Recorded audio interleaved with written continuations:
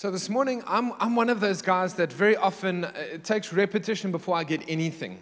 It's like very often God will say something or my wife will say something, and the first time I'm like, wow, that's amazing, but it doesn't really sink in until the third, the fourth, or the fifth time, unfortunately. It's how we work as humans. And I was preparing this week. I was like, Lord, what do you want to speak to us about? What do you want to speak into our lives? What do you want to encourage us with this? And I felt the Holy Spirit wanting to stay where we were last week. And I wanted to continue talking about hardship and difficulty and pain and life. And the Holy Spirit wanted to draw a new emphasis on it. And so this morning I want to do something really simple with us. I want to read a Bible story. When I'm going to read, I'm going to paraphrase. I'm going to give you the reference so you can go and read it for yourself. But I want to tell you the most Hollywood story you've ever read in your Bible. It is the part in the Bible that most people like to skip out because it's very weird and we don't know how to justify it. We're like, that's in the Bible. Like, what do you mean? It is full of scandal and people and their hearts and their motives. And the whole point of these scriptures in the Old Testament is to show us God and His character and how He responds to us. And so this morning, I want to tell us this incredible story of Rachel and Leah. Who knows the story of Rachel and Leah? And I hope you know it wrong. I hope there's a part of you this morning that will be like, oh my goodness, I didn't see it that way. Because very often in the Bible, when we read this story, we see Rachel as the hero. Rachel as and actually how Leah is incredible in this story and how God uses this woman in her brokenness, in her terrible marriage, in her relationship with a husband who doesn't even love her, and how in this pain she is able to find God in it and what the Lord chooses to do through her because of what she goes through. And I hope that out of this, you can relate your life and your situation and what you're going on. And so the background is we have Jacob, this very interesting character that just as a point of reference, God chooses to make this guy one of the fathers of Israel, and he is known as the deceiver. No, that wouldn't be Lucifer. That wouldn't be the devil. That would be one of the fathers of our faith is known as the deceiver, the trickster.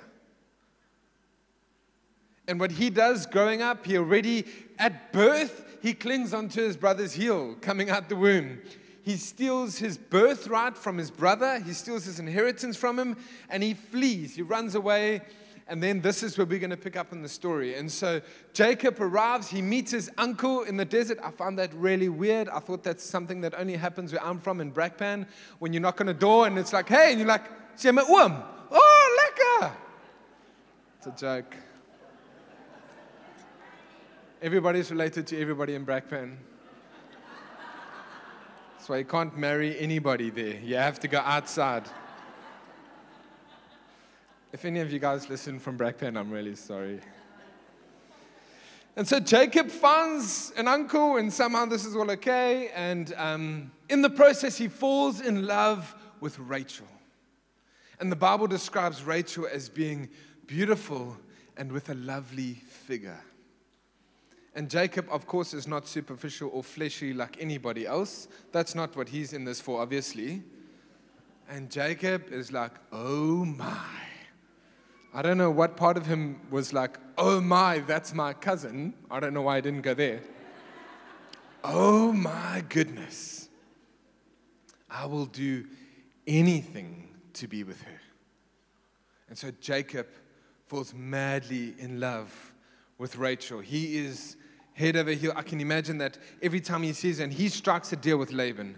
I will work for you for 7 years if I can marry Rachel. Laban's like, okay, now we're talking. La bola. Just so you know, I'm doing this with my daughters as well. Okay, you want to marry my girls? Cool. 7 years. It'll be either 7 years salary or 7 years labor. I don't mind. And so Jacob, and the story hasn't even got scandalous yet, Jacob now works these 7 years. He's trying to turn his life around. He's running away from a life of trickery and deceit where him and his mother teamed up against his dad and they stole from his brother. Yep, the father of our faith, Jacob. If you ever wonder if God can use you, well, if he can use Jacob, he could use you. And so, on to the wedding day. And Jacob is, I can imagine, who of you remember your wedding day? That moment, I remember for me, I was young. If you don't remember it because you're single, you can live through my memory. I was standing in a hall, and I was 21, so I was very young. Didn't know what I didn't know. I remember standing there, and we had an open wedding for all of our friends and family, so we had like over 600 people at our wedding, and I couldn't see anybody, and there came Sam, and I just remember that, like that whole I cried, that ugly cry, that, like, whenever I go to a wedding after this, I stand there, and whoever I'm with, I'm like, I bet you he cries. I remember being at Austin and Jedna's wedding, and I was thinking to myself, here's big, brave, tough Austin in a suit, he's going to cry. Truth, Bob, he cried. And so I can imagine Jacob getting ready. In their culture, way thicker veil. Way thicker veil. Here comes his wife, whatever the wedding would have looked like. He's so excited, butterflies, they have the party, they celebrate the wedding, and then comes the wedding night. And everyone's like, okay, surely at this point you're going to skip on because it's church. No. This story is full of this. This story is scandalous. That's why we sent the children out. We made sure that they're gone. And so it is after the party, so you can imagine what wedding parties are like, and it is nighttime. And Laban brings his daughter into the tent, and he leaves her with her husband to consummate the marriage. And in the morning, the ESV says this, and in the morning, behold, it was Leah.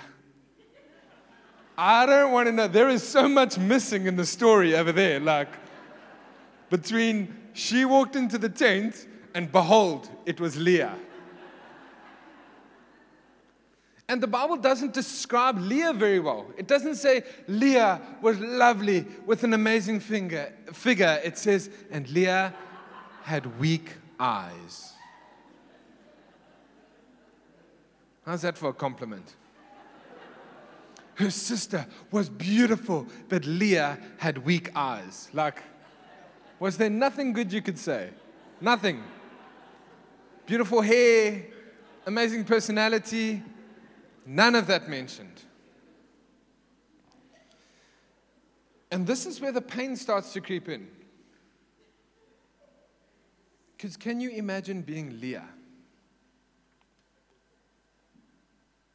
You are your father's scheme. And it's not like a bad joke that you laugh off the weekend after. You are now married to this man for the rest of your life. And your marriage will be built on deceit. You tricked him. Great story, eh? And so Jacob does what every husband in this situation would do. He throws his toys out the cot. And he goes to Laban.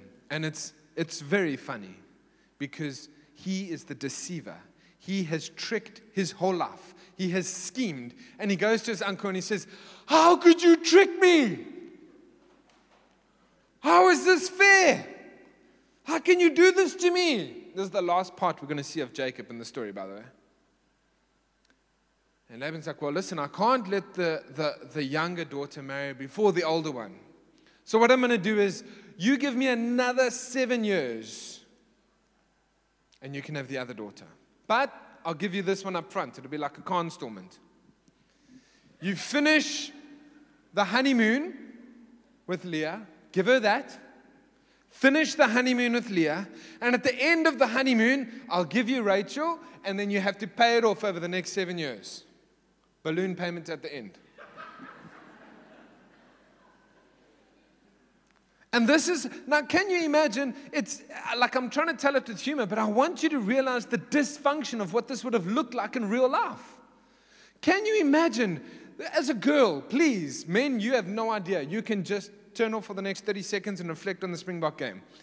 Girls, can you imagine you have looked forward to getting married your whole life and your father uses you as a scheme to trick you? He doesn't think you're going to get married on your own, so he tricks you into a marriage, and then you have to see out your honeymoon. That is the part of the getting married that the women are least interested in initially.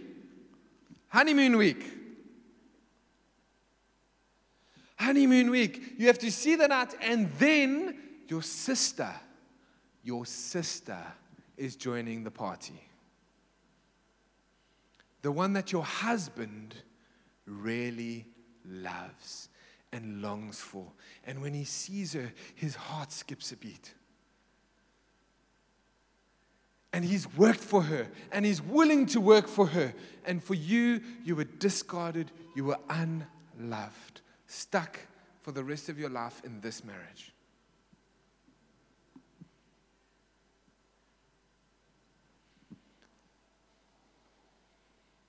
So this is incredible. What actually happens is, and so you can read this. We're not going to put the scriptures up as we go because I want to paraphrase. It's a long story. I'd love you afterwards to go and read this story for yourself in this week. Go and read it for yourself. It's in Genesis 29. It's an incredible story. But I want to paraphrase through for us, highlighting some points of importance so that it reads better. And so it says this in Genesis 29:31. When the Lord saw that Leah was unloved. And so here is a very messy situation where there is a man who's married multiple women. He's got the wrong motives. God, who agrees with me in saying these people should not be attracting God's favor right now? But in the middle of their mess, God sees Leah and he has compassion on her.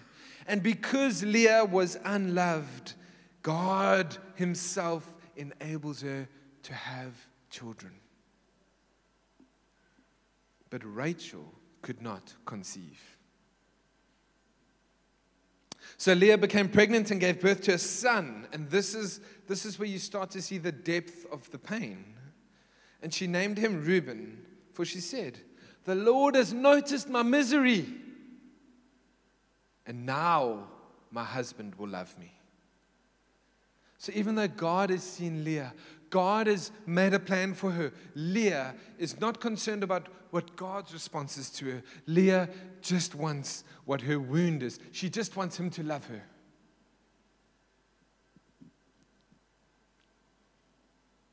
Do you see that often when God has compassion and reaches into our situation, it's very difficult to see through our pain? We struggle to see a God that is compassionate and kind and generous because we can't see past the husband who doesn't love us. And so soon she became pregnant again and gave birth to another son. And she named him Simeon, for she said, "The Lord has given me another son." Oh, the Lord heard I was unloved and has given me another son. Then she became pregnant a third time and gave birth to another son. She named him Levi, for she said, "Surely this time my husband will feel affection for me, since I have given him 3 sons." Can you see the depth of the pain of this person, of Leah?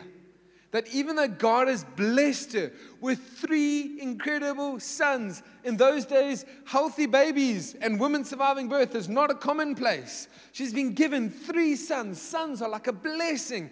And in it, all she can think about is the pain that is in front of her, her situation.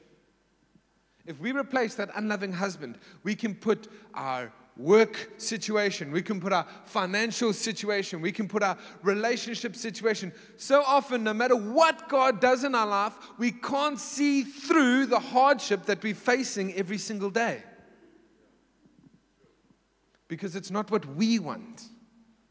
It's not the breakthrough, it's not the victory that I want. God, if you, no. Thank you so much for giving me friendship and family and community that are here to walk with me. That's not what I asked for. I asked for a job and more money.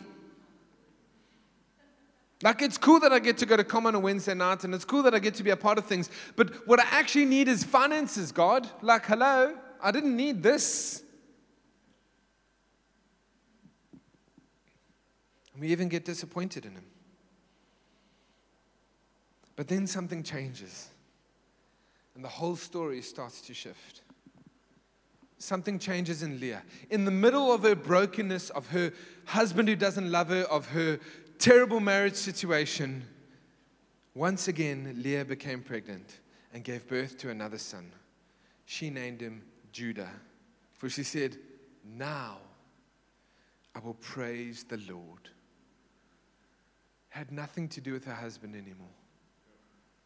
Had nothing to do with, now my husband will love me. Now, no. Now I will praise the Lord. And she stopped having children. It's incredible. His name is Judah. That's going to be a special part of our story to remember. In the middle of the drama, there is Judah.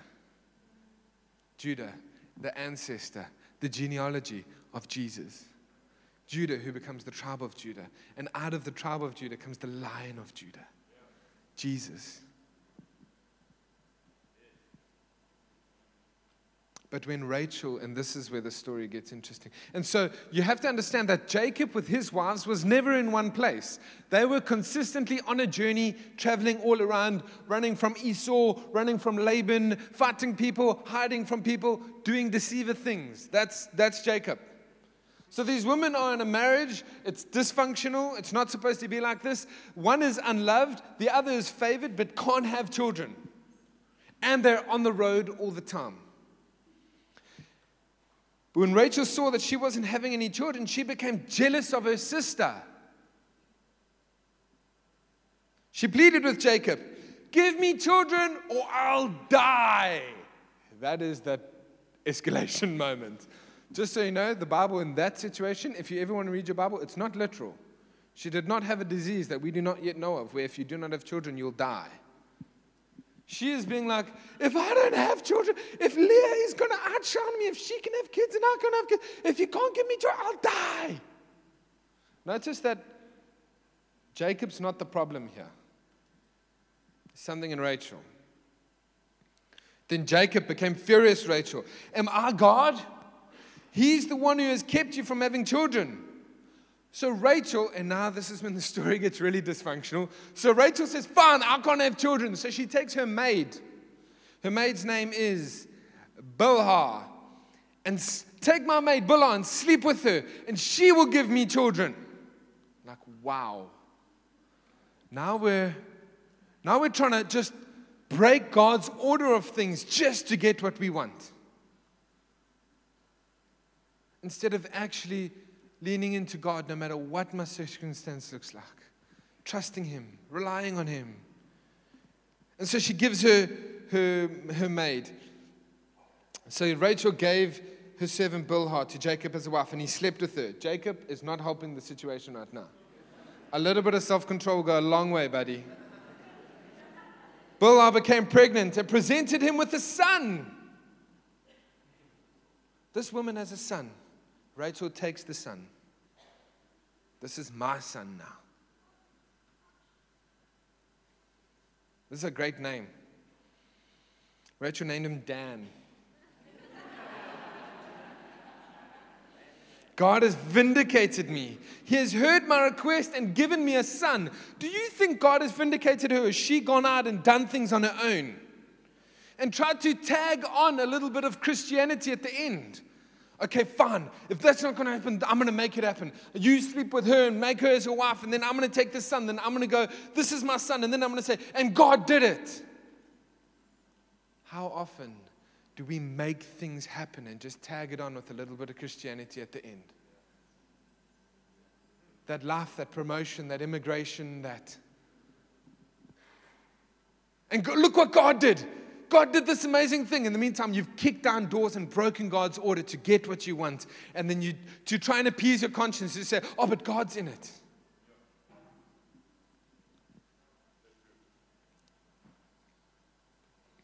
Then Bilhah became pregnant again. well done, Jacob, gave Jacob a second son. Rachel named him Naphtali, for she said, listen to this, I struggled to compute this part. She names her son because of this. For I have struggled hard with my sister, and I am winning. She's called her son Naphtali because she feels like she's winning. She is not doing great at maths. Leah is on 4th son. Rachel is on 2. Yet she is winning. She is seeing the world the way that she wants to see it. She is controlling. And listen, in our hearts, before we judge Rachel, I just want to say there's a little bit of Rachel inside of every single one of us that wants to make plans and shift things and make our own way and do our own thing. And that's not what Jesus wants for us. He wants to come through our Leah response, which is that now I will praise God. I'll yield in my unlovable marriage. I'll yield in my relationship with my failure of a husband who doesn't love me or care for me. And I won't even try and change him. I'll just find God in my circumstance. And I'll praise him.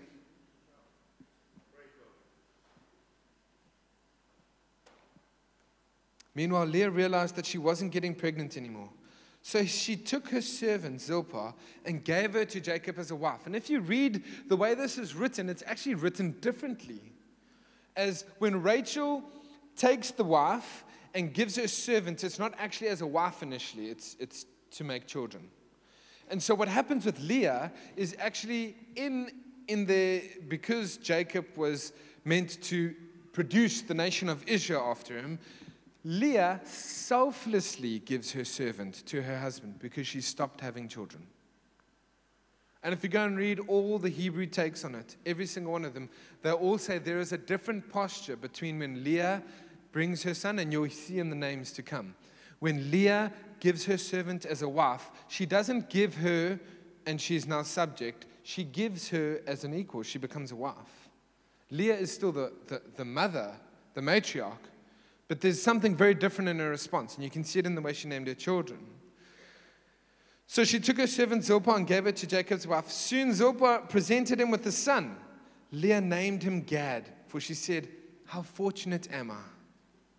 Then Zilpah gave Jacob a second son, and Leah named him Asher, for she said, "What joy is mine! Now the woman will celebrate with me." Have you seen the shift in this lady? She went from trying to plug this black hole of pain in her life to celebrating and joy, and no matter what happens to her, she's seeing God in the situation. Flash to Rachel. This is crazy. At this point, if we stopped reading the story and I had to say to you, who do you think God should side with? Who feels like God should give Rachel what she wants? I think most of us would be like, no, there's something wrong there, you know? But even in the middle of our ridiculous behavior or our fraught heart attitudes, there's an incredible Father, and read what he does. Then God remembered Rachel. Rachel's fighting with her sister. She's got the worst intentions in her heart. There's nothing good coming out of her, but she is in pain, and God remembered Rachel. He remembered what pain she was in. He saw through the outward behavior, and he saw the heart of what she was going through, and he remembers her.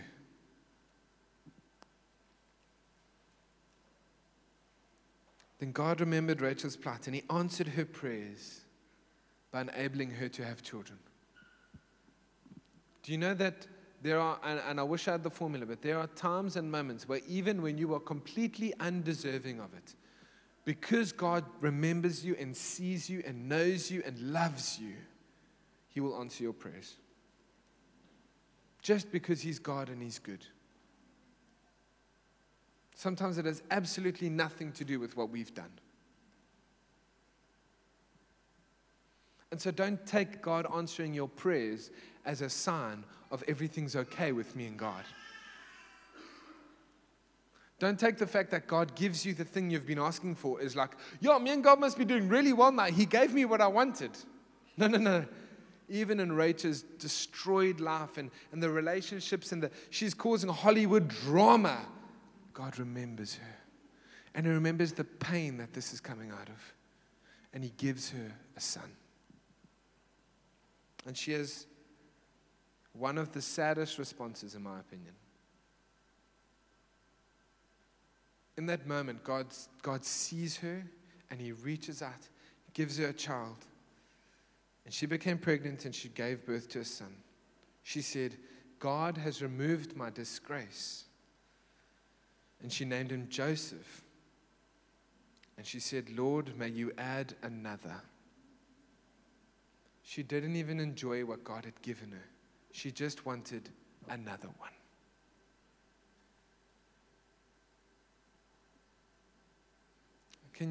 There's just this miracle of the fact that she's had a son. And the second she has a son, she's starting to get what she wants. In her heart, there's so much bitterness and pain that's going on that even when God meets her prayer, she can't even thank God for the fact that He's met her prayer. It's all about her. It's about the fact that now God has removed my disgrace. Let Him give me another one. Sometimes these are our responses of our Rachel and Leah represent what happens in our hearts, in our journey with Jesus.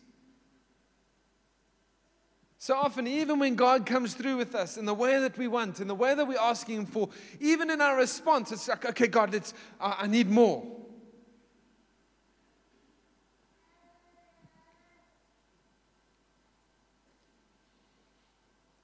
And then Genesis 35, verse 17, Rachel falls pregnant again.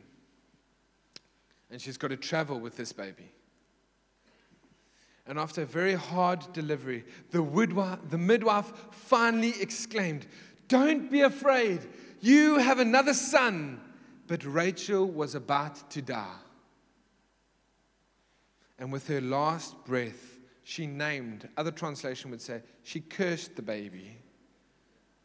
And she called him Benoni, son of my sorrow.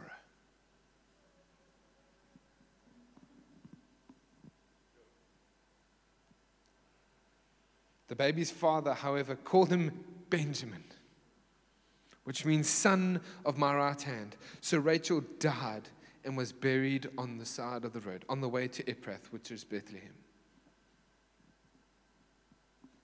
And so what starts as the fairy tale story, Rachel, who has seen the story a little bit differently to how you thought about Rachel and Leah? We just thought it was the prom queen and the not prom queen. And Rachel dies cursing her baby, bitter, resentful. She doesn't even make it to the end of the journey. She dies on the way. This can happen in our faith.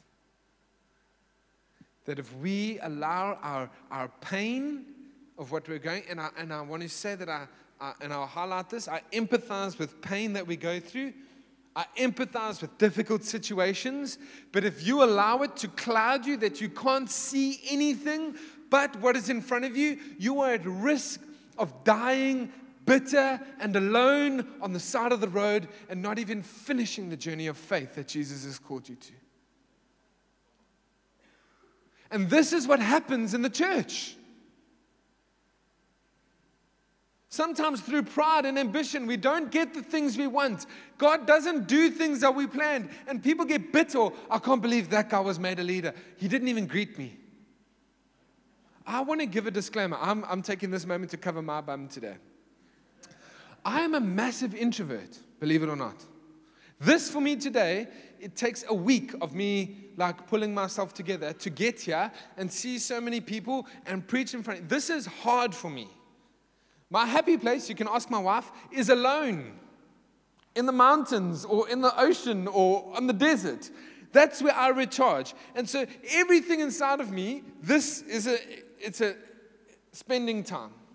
And what happens is, I even come into meetings like this, and I might look straight at you and not greet you, and it's got nothing to do with you, it's got to do with me, and the fact that I'm extremely introverted, and to sometimes cross this boundary across the room is difficult for me. And I still try to do it as best as I can.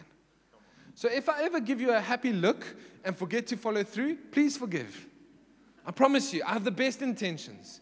I do this because I love you and I love Jesus and I love His church.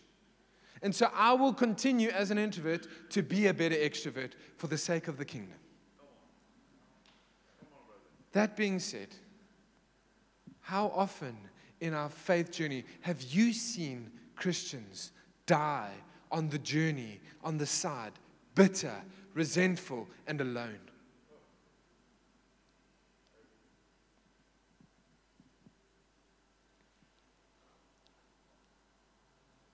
So this is the crazy part of the story, is that Rachel started off desperately just wanting a marriage where her husband loved her. Leah. And by the end of her marriage, there's this most incredible thing that happens. And we don't know what happened after Rachel died. We don't know what happened after Leah died. But something happens that is quite profound. And that's after she dies, Jacob chooses to bury her. And watch what happens. He buries Rachel on the side of the road. But for Leah, he says this. In Genesis 49, verse 31. But I buried her there where Abraham and his wife Sarah are buried. There Isaac and his wife Rebekah are buried. And there I buried Leah. And he says, and I want to be buried next to Leah. So there is this incredible story of the fact that in our pains and difficulties, that God empathizes and sympathizes, and He can see you, and He sees what you're going through, and even though you might not look like you're getting the things that you want, actually, if you surrender to Jesus, if you yield to Him like Leah did when she had Judah, and in the middle of everything, she said, no. Now I will praise the Lord. And she gives birth to Judah. And Judah, isn't that funny? Jesus sitting outside of time. Can you imagine? Before the creation of the world, He picks the genealogy of the people that He wants to come through before He gets to earth. And can you imagine the type of people that He picks? And when it gets to Leah, can you imagine? Jesus is saying, no, there is this woman who's going to go through so much pain. And she's going to be unloved. And she's going to be disgraced and not looked upon. And her husband's going to reject her. But she's going to find me in the middle of her hardship. That is the woman that I want to come through. And in the middle of your life right now, in your most painful position, that is where Jesus wants to come through now. You know, incredible part of this is that Judah, the tribe of Judah, becomes where Jesus comes from, is that salvation comes through us finding breakthrough in hardship, through us finding purpose in the pain that we're going through.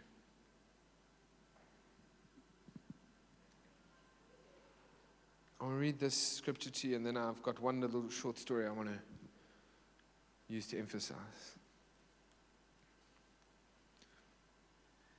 2 Corinthians 4, verse 15. But all this is for your benefit. And as God's grace reaches more and more people, there will be great thanksgiving, and God will receive more and more glory. In the same way as Rachel and Judah and what was to come. That is why we never give up. Even though our bodies are dying, our spirits are being renewed every day, for our present troubles are very small and they won't last very long. Yet they produce for us a glory that vastly outweighs them and will last forever. As I'm reading the scripture, I hope you're thinking of the Leah moment of look what God did and look how it went into history. So we don't look at the troubles we can see now. Rather, we fix our gaze on the things that cannot be seen. For the things we see now will be gone, but the things we cannot see will last forever.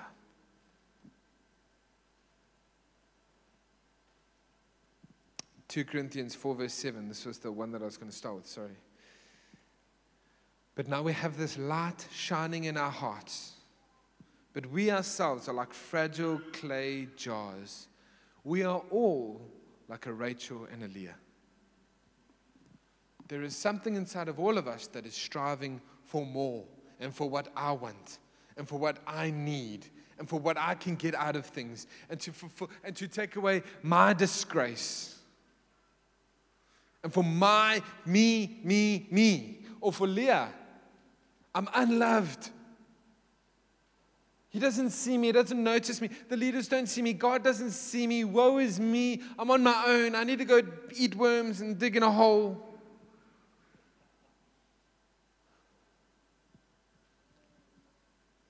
We are like fragile clay jars, but we are containing this great treasure. This makes it clear. The fact that Rachel and Leah are so fragile, the fact that you and me are so fragile, makes it so clear that our great power is from God and not from ourselves. And so this morning, God's not asking you to be an incredibly beautiful pot. He's asking you to be a fragile clay jar that would yield and surrender their life to Him in the middle of whatever you're going through.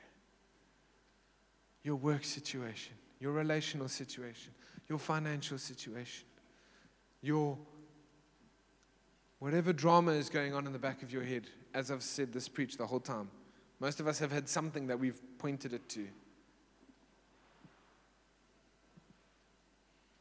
I want to say that God is a God who sees you in the middle of where you are right now. Renee, can you? Sorry. I'd love to take a moment to respond. Can we just bow our heads?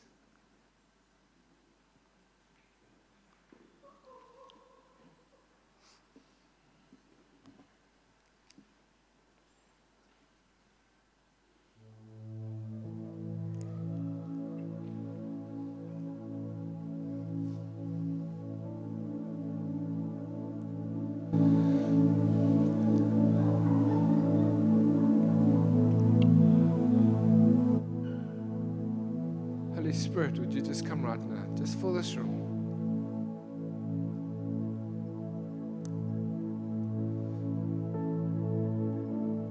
I pray, would you come and highlight? Would you come and open our hearts to you?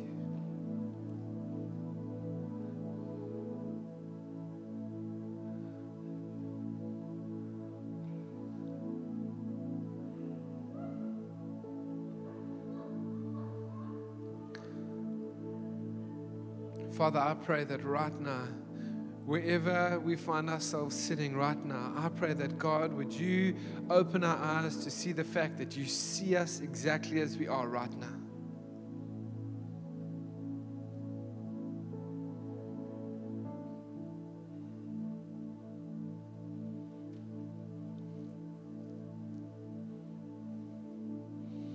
I felt this morning that there are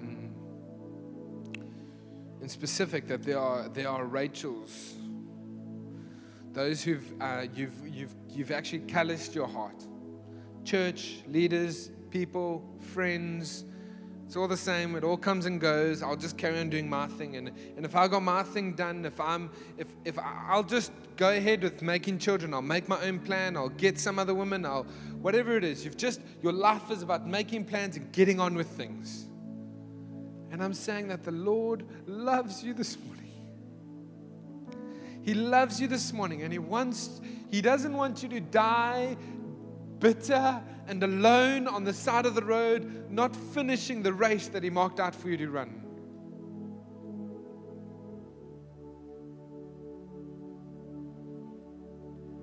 And there are some of us who are like Leah's, where we we so question everything that God does around, does He love me, or does He see me, or does He know me, or am I okay, or am I not okay? Maybe your relationship is highlighted by the fact that you never feel okay in your relationship with God. Am I saved? Am I not saved? Am I in? Am I out? Am I doing okay now? Am I not doing okay? Where am I? I felt like this morning God wants to meet with you today, if that's you.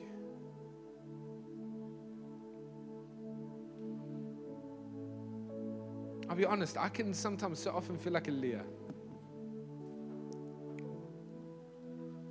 So often for me, I'm just like,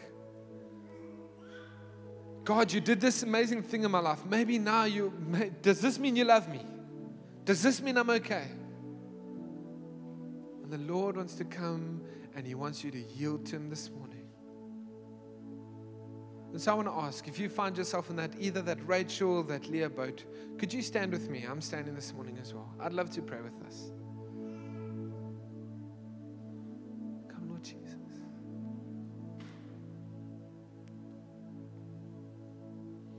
Come, Lord Jesus. God, I want to pray with an urgency for those of us that feel like Rachel, and that there is something inside of us that just wants to make our own plan and get on with things and get through things and just knuckle down and get through it. God, I pray, would you come right now? Would you see us? Would you meet with us, Holy Spirit?